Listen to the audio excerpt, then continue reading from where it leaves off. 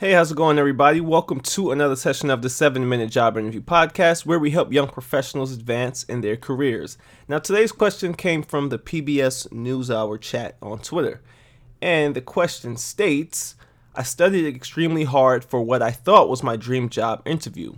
I interviewed with 3 employers that day. They all seemed to like me. I was very well qualified for the job. Why was I rejected?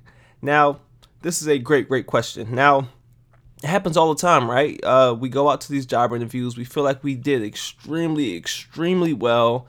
And for some reason, we don't get the job offer. Now, it happens all too often. So, for one, don't take it personal because there's just a number of reasons why you weren't selected for the job. A number of reasons. For one, it could be that someone was more qualified than you. Granted, keep in mind, there are a ton of people who are probably applying for these jobs and are getting called in for job interviews. And even though you felt like you've done extremely well, it was probably someone out there who they probably did better, or they probably have better skills that match with what correlates to the success of that job. It happens, okay? Someone just may be more advanced than you, and that's not something to take personal. Now, you were probably one of the top candidates for this job, but someone just beat you out for it. And as I mentioned, that's nothing to take personal. It happens all of the time, and you just never know who you're up against. Another reason could be that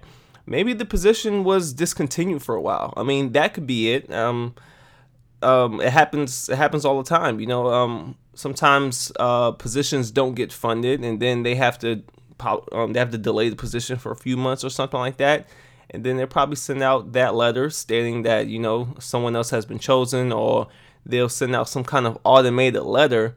And that letter pretty much, is sent out there as a courtesy to no longer contact them about that job until they can figure out things on their end, right? Because that happens all of the time. And another reason could be that you probably wasn't a good fit. Now, when you're in a job interview, even like sometimes, most of the time, you're going to get those positive vibes. You're going to get those, you're going to get those good feelings. You're going to feel like you meshed well with the employer. You're going to feel like everything went extremely well.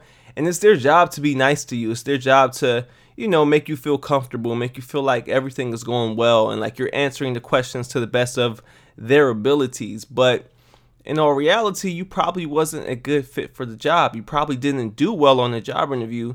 And just because they were smiling and just because they were shaking their head yes, and just because they were saying that they like your answers doesn't necessarily mean that you gave the best answers that allow them to really see you in that job. So there's a ton of reasons why it just didn't happen. And as I mentioned, it's never take it personal because you never know what's going on the other end. The best thing you can do is go on a job interview, do your best, do what you can, and then move on to the next job. Don't get too caught up in these jobs or too caught up in waiting on one employer to contact you back. And you're stressing yourself out because you really want this one position, but they're not calling you back and you feel like you're in a rut, right? I don't want you to do that. I want you to go on this job interview, do your best. If you're rejected, that's fine. Move on to the next one. Even before you find out you're rejected, move on to the next one because there's a ton of job opportunities out there, especially right now. And, you just have to put your name on it. So once again, don't take it personal. There are a ton of reasons why you weren't qualified for the job, or, they just feel like you didn't do well compared to other candidates. Like, it happens all of the time.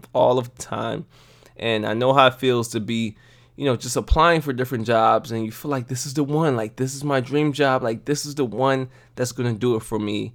And, you're in a position in which you're let down.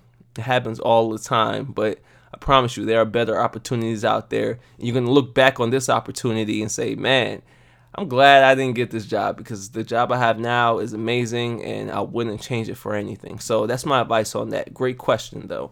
So, guys, with that being said, that wraps up this session of the 7-Minute Job Interview Podcast. Now, guys, if you're struggling with questions like this, or you're struggling, with the same type of thing, you're not getting a response from the employer, you're getting rejected for these job interviews, you just can't seem to get ahead in your professional career, make sure you go over to watchmegetajobinterview.com. That's my free course that I created for college students and recent grads. and entry-level job candidates. That takes you all the way from job search to job offer. The whole job search process, the resume process, how to reach out directly to employers, how to ace your job interview, and what to do after the job interview. I have a bunch of content on there, a bunch of free resume templates, everything you need in order to be successful in your next job interview. So make sure you check that out at watchmegetajobinterview.com. We have over 3,500. I have to check again, but roughly over 3,500 people that's enrolled in the course, and it's been amazing. Very active community. Everyone taking their part, people getting results is amazing. So make sure you check it out. Also, if you want a question answered here on the show, go over to Twitter and use the hashtag 7minute. That's the number 7minute. So make sure you do that. With that being said, I'll see you guys in the next episode. Peace out.